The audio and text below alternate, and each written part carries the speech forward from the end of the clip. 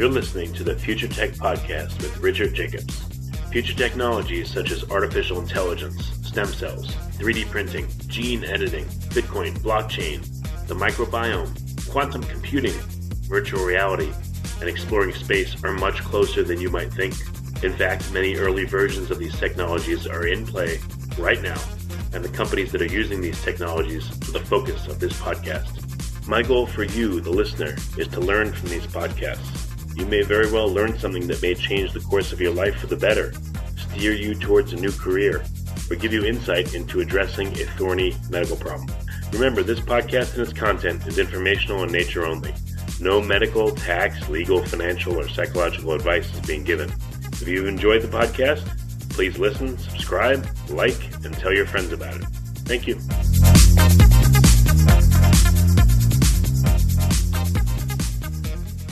Hello, this is Richard Jacobs with the Future Tech and Future Tech Health podcast. I have Dr. Hanan Elsaie. She's voted one of America's top dentists. She's a dental surgery graduate with broad clinic management. She provides excellent care. She speaks English and Arabic fluently, which is pretty cool, and some Spanish and French. And we're going to be talking about her work. So, Dr. Elsaie, thanks for coming. How are you doing? I'm good. How are you doing? Good. Yeah. Yes. Good. So tell me about your dental work. What's distinguished you as being rated a top dentist?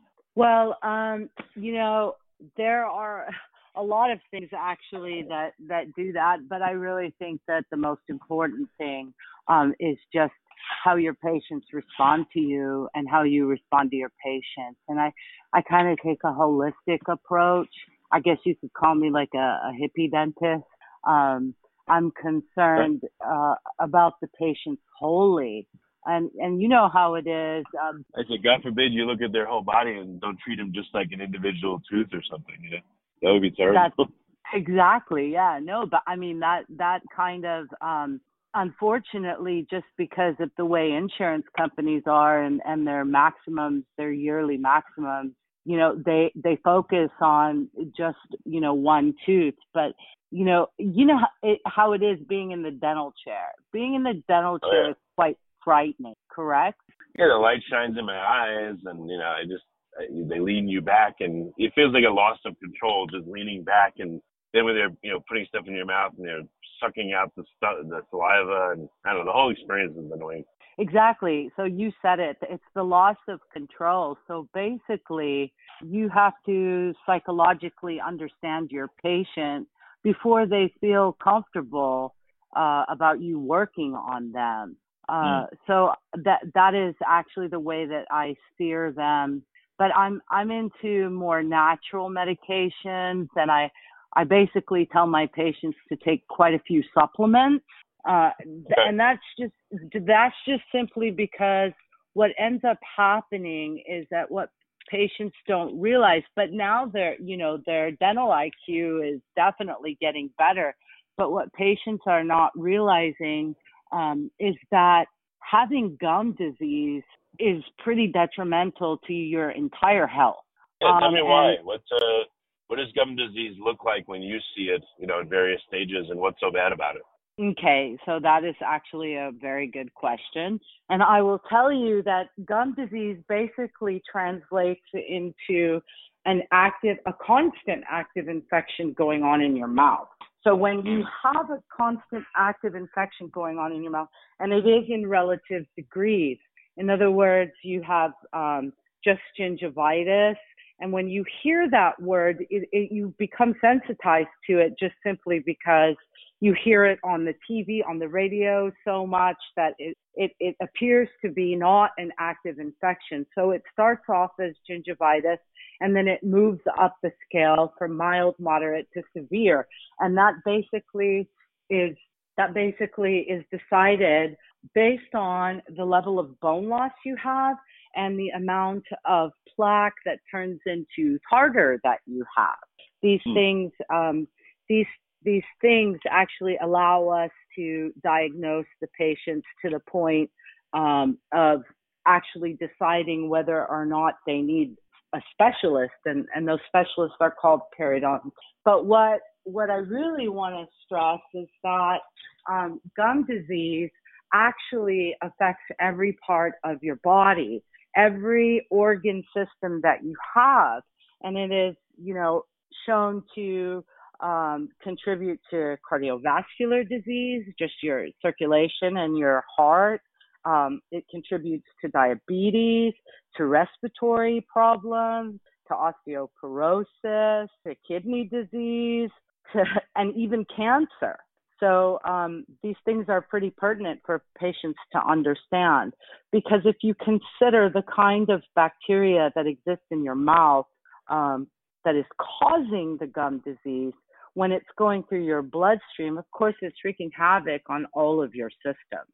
Yeah, so is it the fact that each tooth has access to your bloodstream, and that there's only maybe a few millimeters from a healthy gum line in the bloodstream and maybe 1 millimeter or less, or who knows, or no distance between a compromised gum line and your bloodstream? Is that why bad mouth house can hurt you so much? Yes, and it's just that bloodstream. And you're right about the level of bone loss. We measure it, I'm pretty impressed, in millimeters. That's actually the deciding factor as to whether somebody has gingivitis, to severe periodontitis, or severe gum disease. But there exists in our mouth, the second we brush our teeth, there is something called a biofilm that develops on our soft and hard tissue. And that biofilm basically consists of bacteria and their byproducts and like a mucous membrane, basically communicating with your mucous membrane, your epithelium and your hard tissue, destroying it. So it is an inflammatory response. And if you consider that it's an inflammatory response, every disease is an inflammatory response. So if your mouth is in a constant state of inflammation, again, therefore, the rest of your body just subsequently follows. So what are some of the traditional ways of treating gingivitis or other mouth problems, and how is it different with your treatments? You said they're more natural. You'll do supplementation. Like, what are some examples? So the protocol, which is, definitely important, is to, first of all, get checked up twice a year. And then if we were to find that you have gingivitis, we would give you oral hygiene instructions that include how to exactly brush, and that flossing is much more important than brushing, just because no toothbrush will be able to get in between your teeth. And then if it turns into more of a periodontal disease or worsening gum disease, then we actually mechanically remove not just the plaque, but the tartar buildup as well. And we have machines and instruments that allow us to do that. One of them is the ultrasonic. That's basically what we use the most. And that's just simply because it's using thousands of wavelengths, sonic wavelengths, to remove the tartar off of your gums and your teeth. So that is the conventional way. And it's definitely the most important way, the mechanical removal. Now, the supplements, they supplement. Dentists in general, and I'm not knocking this, but dentists in general like to prescribe prescription mouthwashes, and they suggest to their patients to, get mouthwashes over the counter. The problem with these mouthwashes, in my mind, is that they contain a lot of preservatives that are unnecessary just to maintain a shelf life, And they also contain, I am not an advocate of fluoride whatsoever, because if you Google fluoride and you see the damage that it does to our body from our brain down, it's not necessary. This is the hype that they want you to believe. So I do not advocate fluoride. I do not advocate any mouthwashes with preservatives. And I do not advocate any mouthwashes that have alcohol in them, because alcohol causes cell death. So that's something that I don't. So then, the alternative to that is just basically saline. It's salt water. Salt water is a very potent bacterial, anti-inflammatory, antiseptic. So I'm watching my patients as they're using the saline instead of these mouthwashes, and their gums are healing. I have to be careful about the things that I say, just simply because I have to say may contribute to antibacterial effects, may contribute to this and that. But if you study these things and you research these things time and time again, there is so much research and so much literature that supports this. Yes.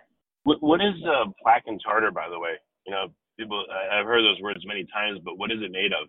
Have you seen any studies where they've, analyzed it and looked at the constituents?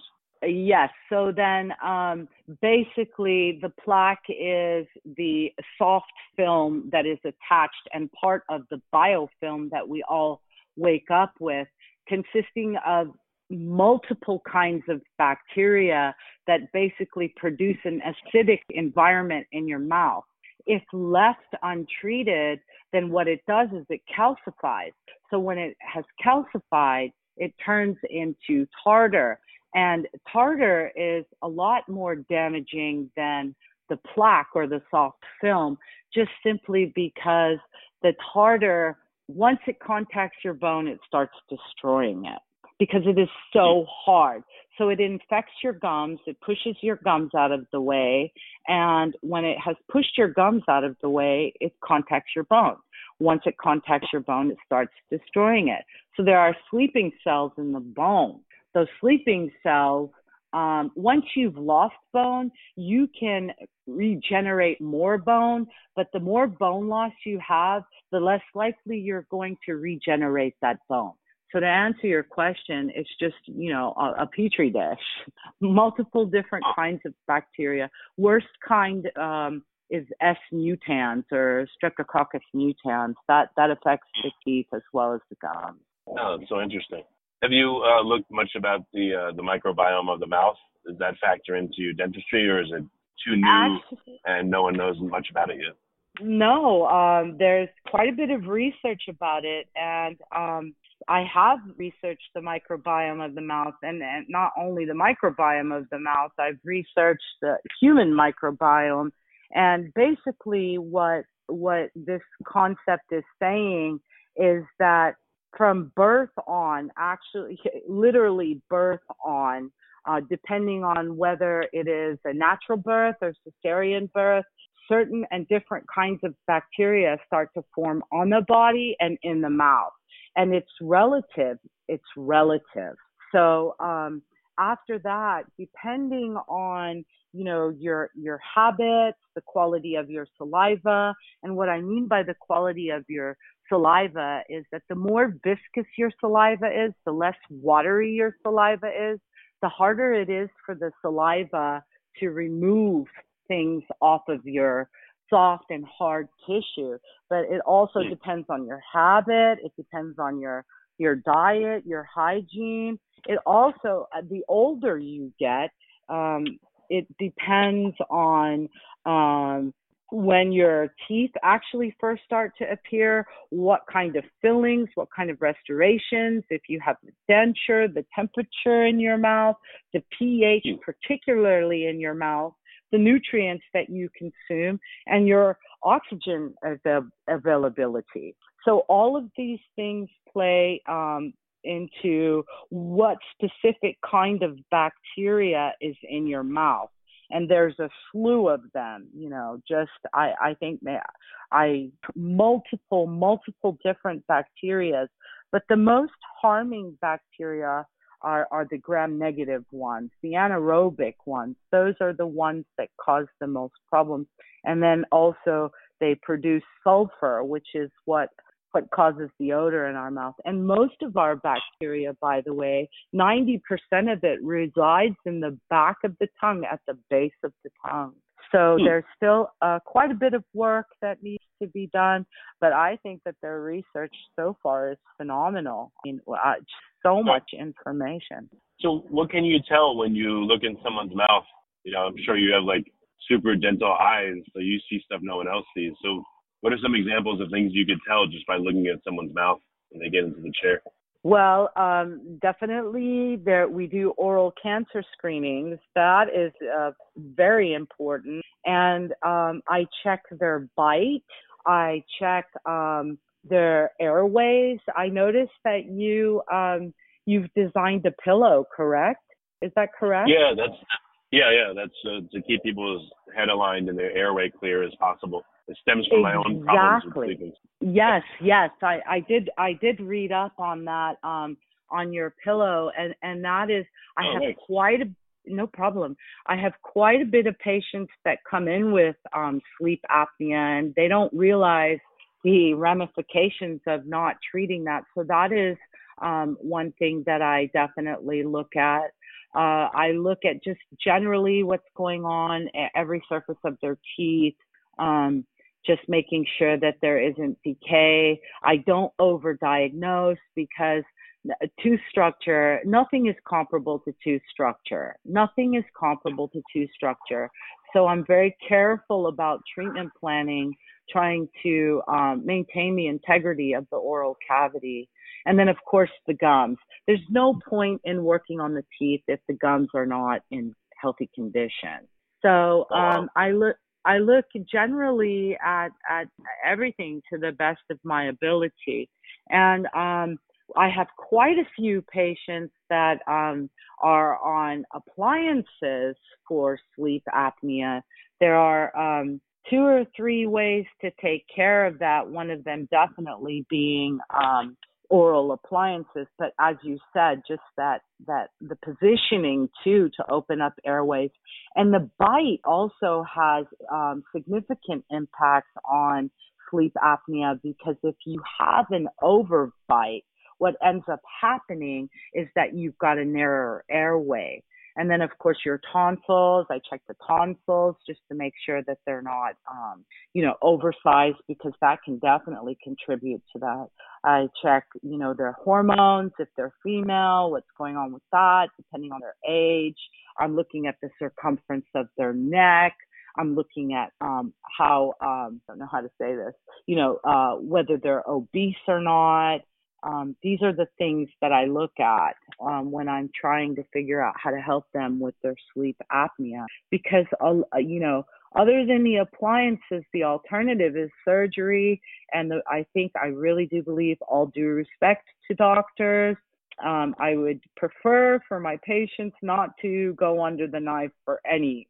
And then finally, just the CPAP machine. And you can use the CPAP machine with the angulation of how you sleep, for example, with your pillow, with some kind of oral appliance. All of those things playing together are important. It's just a lifestyle change. And staying away from alcohol, staying away from sedatives.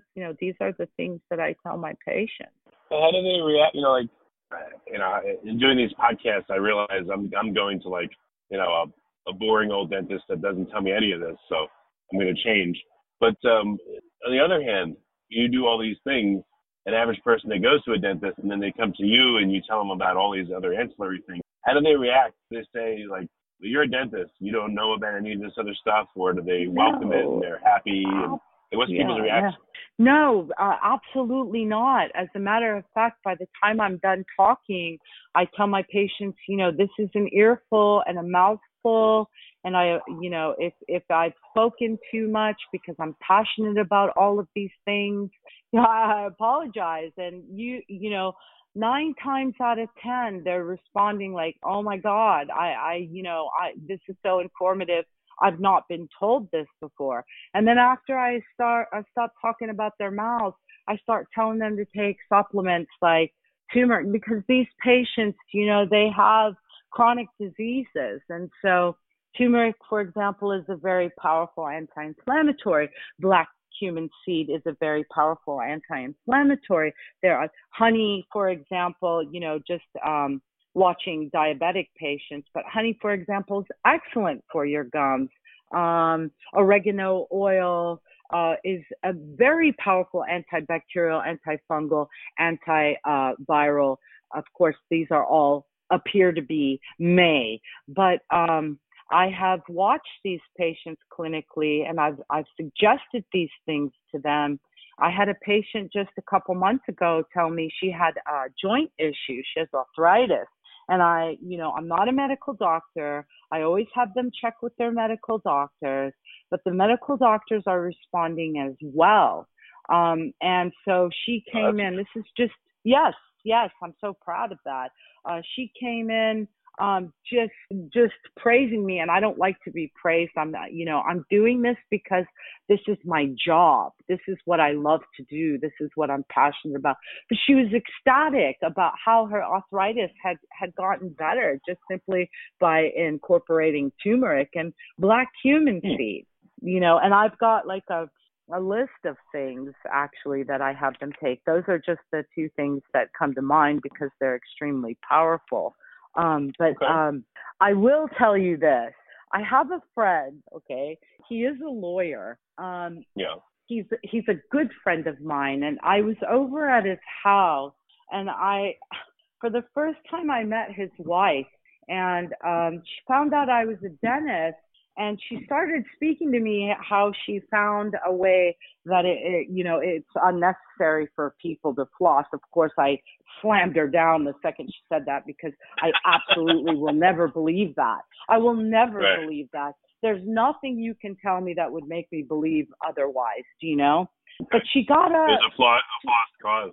That joke. Yes, it's absolutely the mechanical removal of the plaque before it turns into tartar, and the brushing, of course, the floss and the brushing. That's the deal. And the way you brush too, at a 45-degree angle with a soft bristle toothbrush or a sonic technology toothbrush, which is much better. Okay, not pushing very hard on your gums because that ends up being detrimental to the gums. But anyway, she went into her kitchen and started tinkering around with all of these oils, right?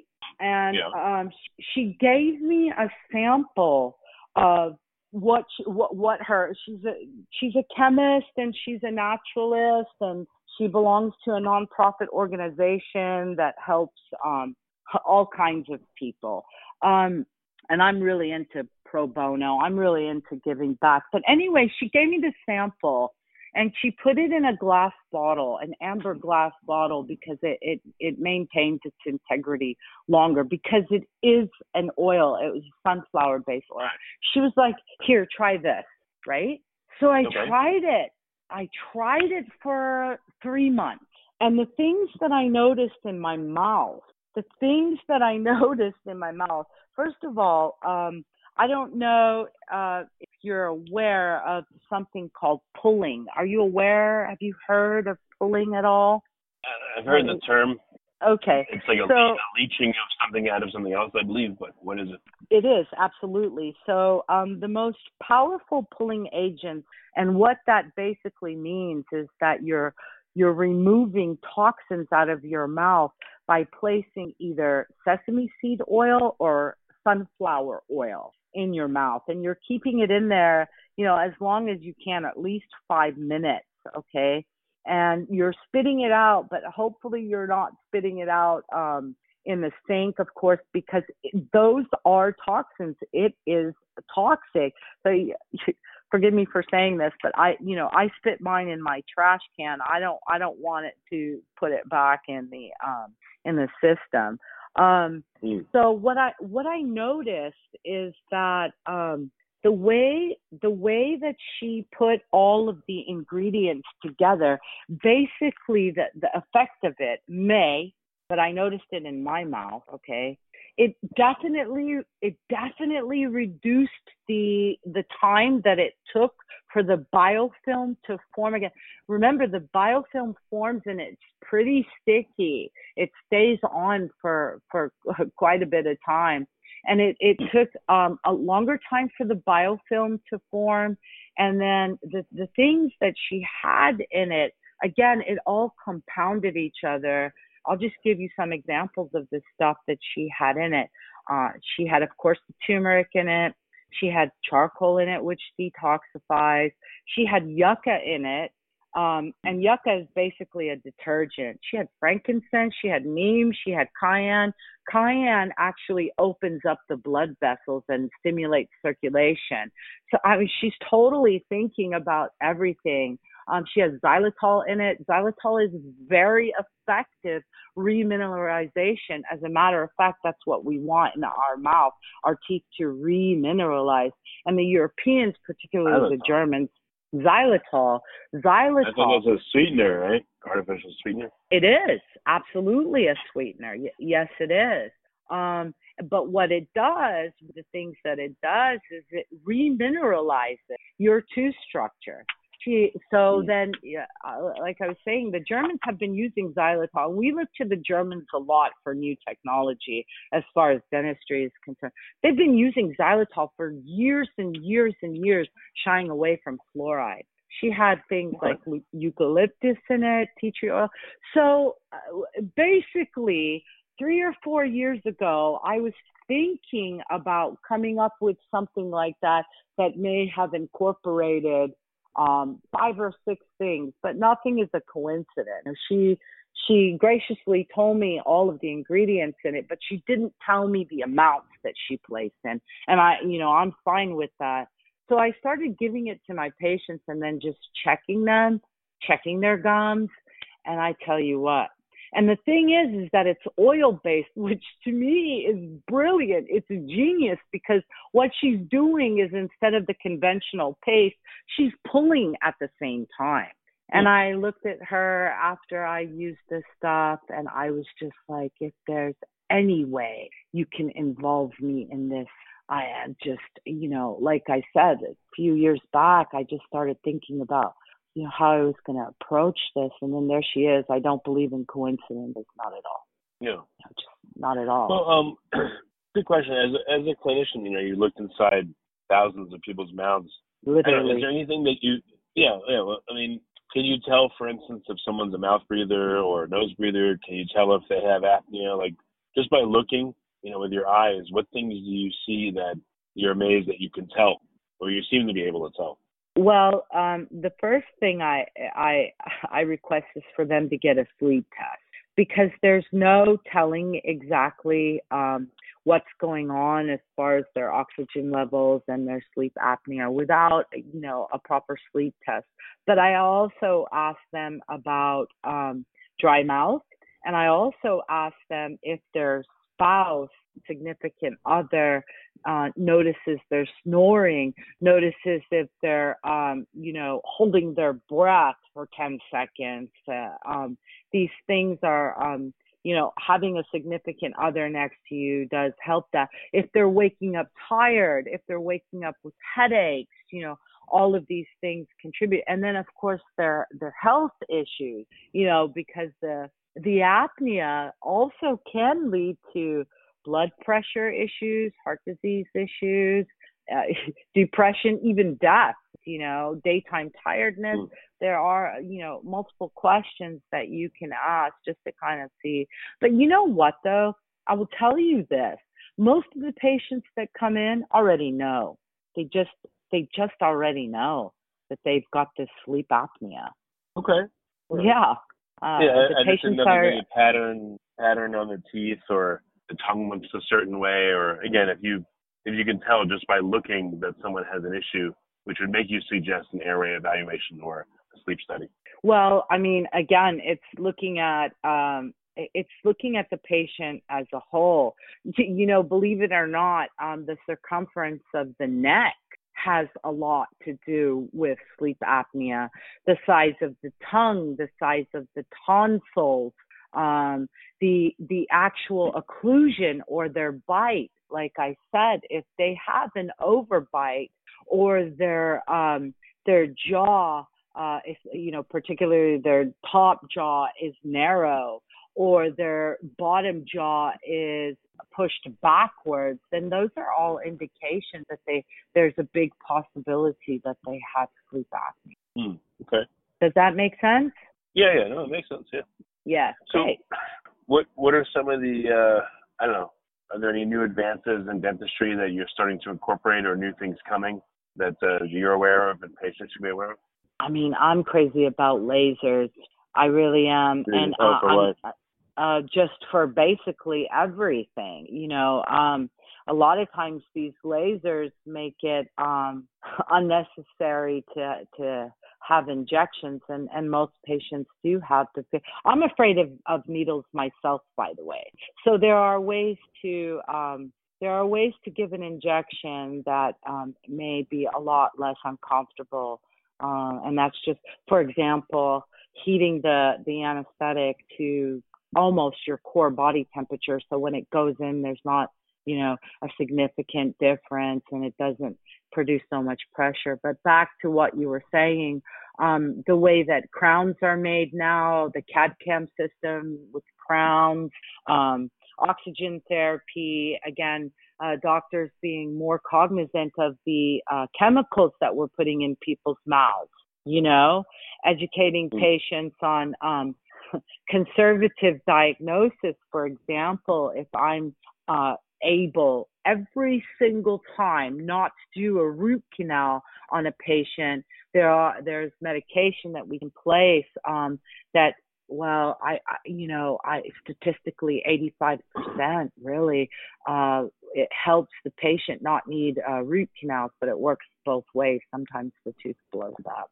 So so that, and also just taking, again, a more natural approach, not using, for example, one of the things that dentists have used for years and years to perform these root canals is watered down bleach. I mean, I don't know what to say about that. But so these things, you have to be aware using certain material. I'm so into cosmetics. So I practiced in Dubai for 4 years, and of course Dubai is just they're very into cosmetics and changing their smiles. So I love doing that conservatively. These are the things and the material is getting much better. It's getting less toxic. So all these things. What's a question about root canals? Do you do them? And is there an alternative to doing them? And what's the effect on the person once one is done? Okay, so then the medication, that it's a liner is what it is. So you're removing, let's say 90% of the decay, 90%, all right? Let's say 95%, to where you can actually see the nerve, right? And you place this medication, this liner, on the tooth, and what that liner does is that it remineralizes, it hardens the tooth in that area and builds a bridge, if you will, between the nerve and the external tooth structure. So a lot of times that's just all that you need to do to prevent a root canal. Instead of placing the material that we use to do root canals. And by the way, the best dentist in the world use the best material in the world. The root canal statistically is still 50-50. We're placing rubber in your mouth. It is a foreign body, and then the way that we do perform the root canals, we're only getting the nerves that are vertical. It's very hard to get horizontal nerves. So one of the first things that oncologists sometimes ask their patients to do is to remove these root canal teeth. So the idea is to try to avoid them at all costs, because when they end up, unfortunately, but I tell you this, I'd rather keep a root in my mouth than alternatively placing a titanium screw in, in other words, an implant. But that's a viable solution. They used to think that implants did not cause the same kind of infection, let's say, that regular tooth structure produces. But as a matter of fact, in 10 to 15% of these implant placements, it's starting to look like they are causing infections, implantitis. They are causing infections. So that's why I believe that, titanium screw is man-made and the root structure is not. Okay. Right? Yeah. Well, very good. What's What's the best way for people to get a hold of you if they want to be a patient? Like what areas do you serve? And if they're not local to you, what are some resources? Well, they can actually contact me directly on my cell phone. I will tell you that right now, the past few years, I've been trying to open some clinics that basically serve the underprivileged and also serve people that are just, middle class, people like you and I that, may have dental insurance and may not have dental insurance, to help them out, to, offer these services for a lot less, or even free. So I'm in the process of working with a nonprofit organization, and we're hoping here in the next few months to actually open up a clinic where we can serve these people. Veterans, for example, just serve these people and get paid some other way. I know that when I tell people that my dream has always been to do my craft for free and find another way to make money, they laugh at me, but I don't care. Oh, that's fine. Well, it's been good having you, and I appreciate you being on the podcast. Thank you. I appreciate it. It's nice speaking with you as well. You're very intelligent, for sure. Yeah, well, I just spoken to a lot of people, so if I can absorb their knowledge, maybe that's what the effect is. Definitely. Hold on a second. Sure. Thank you. Hold on one second.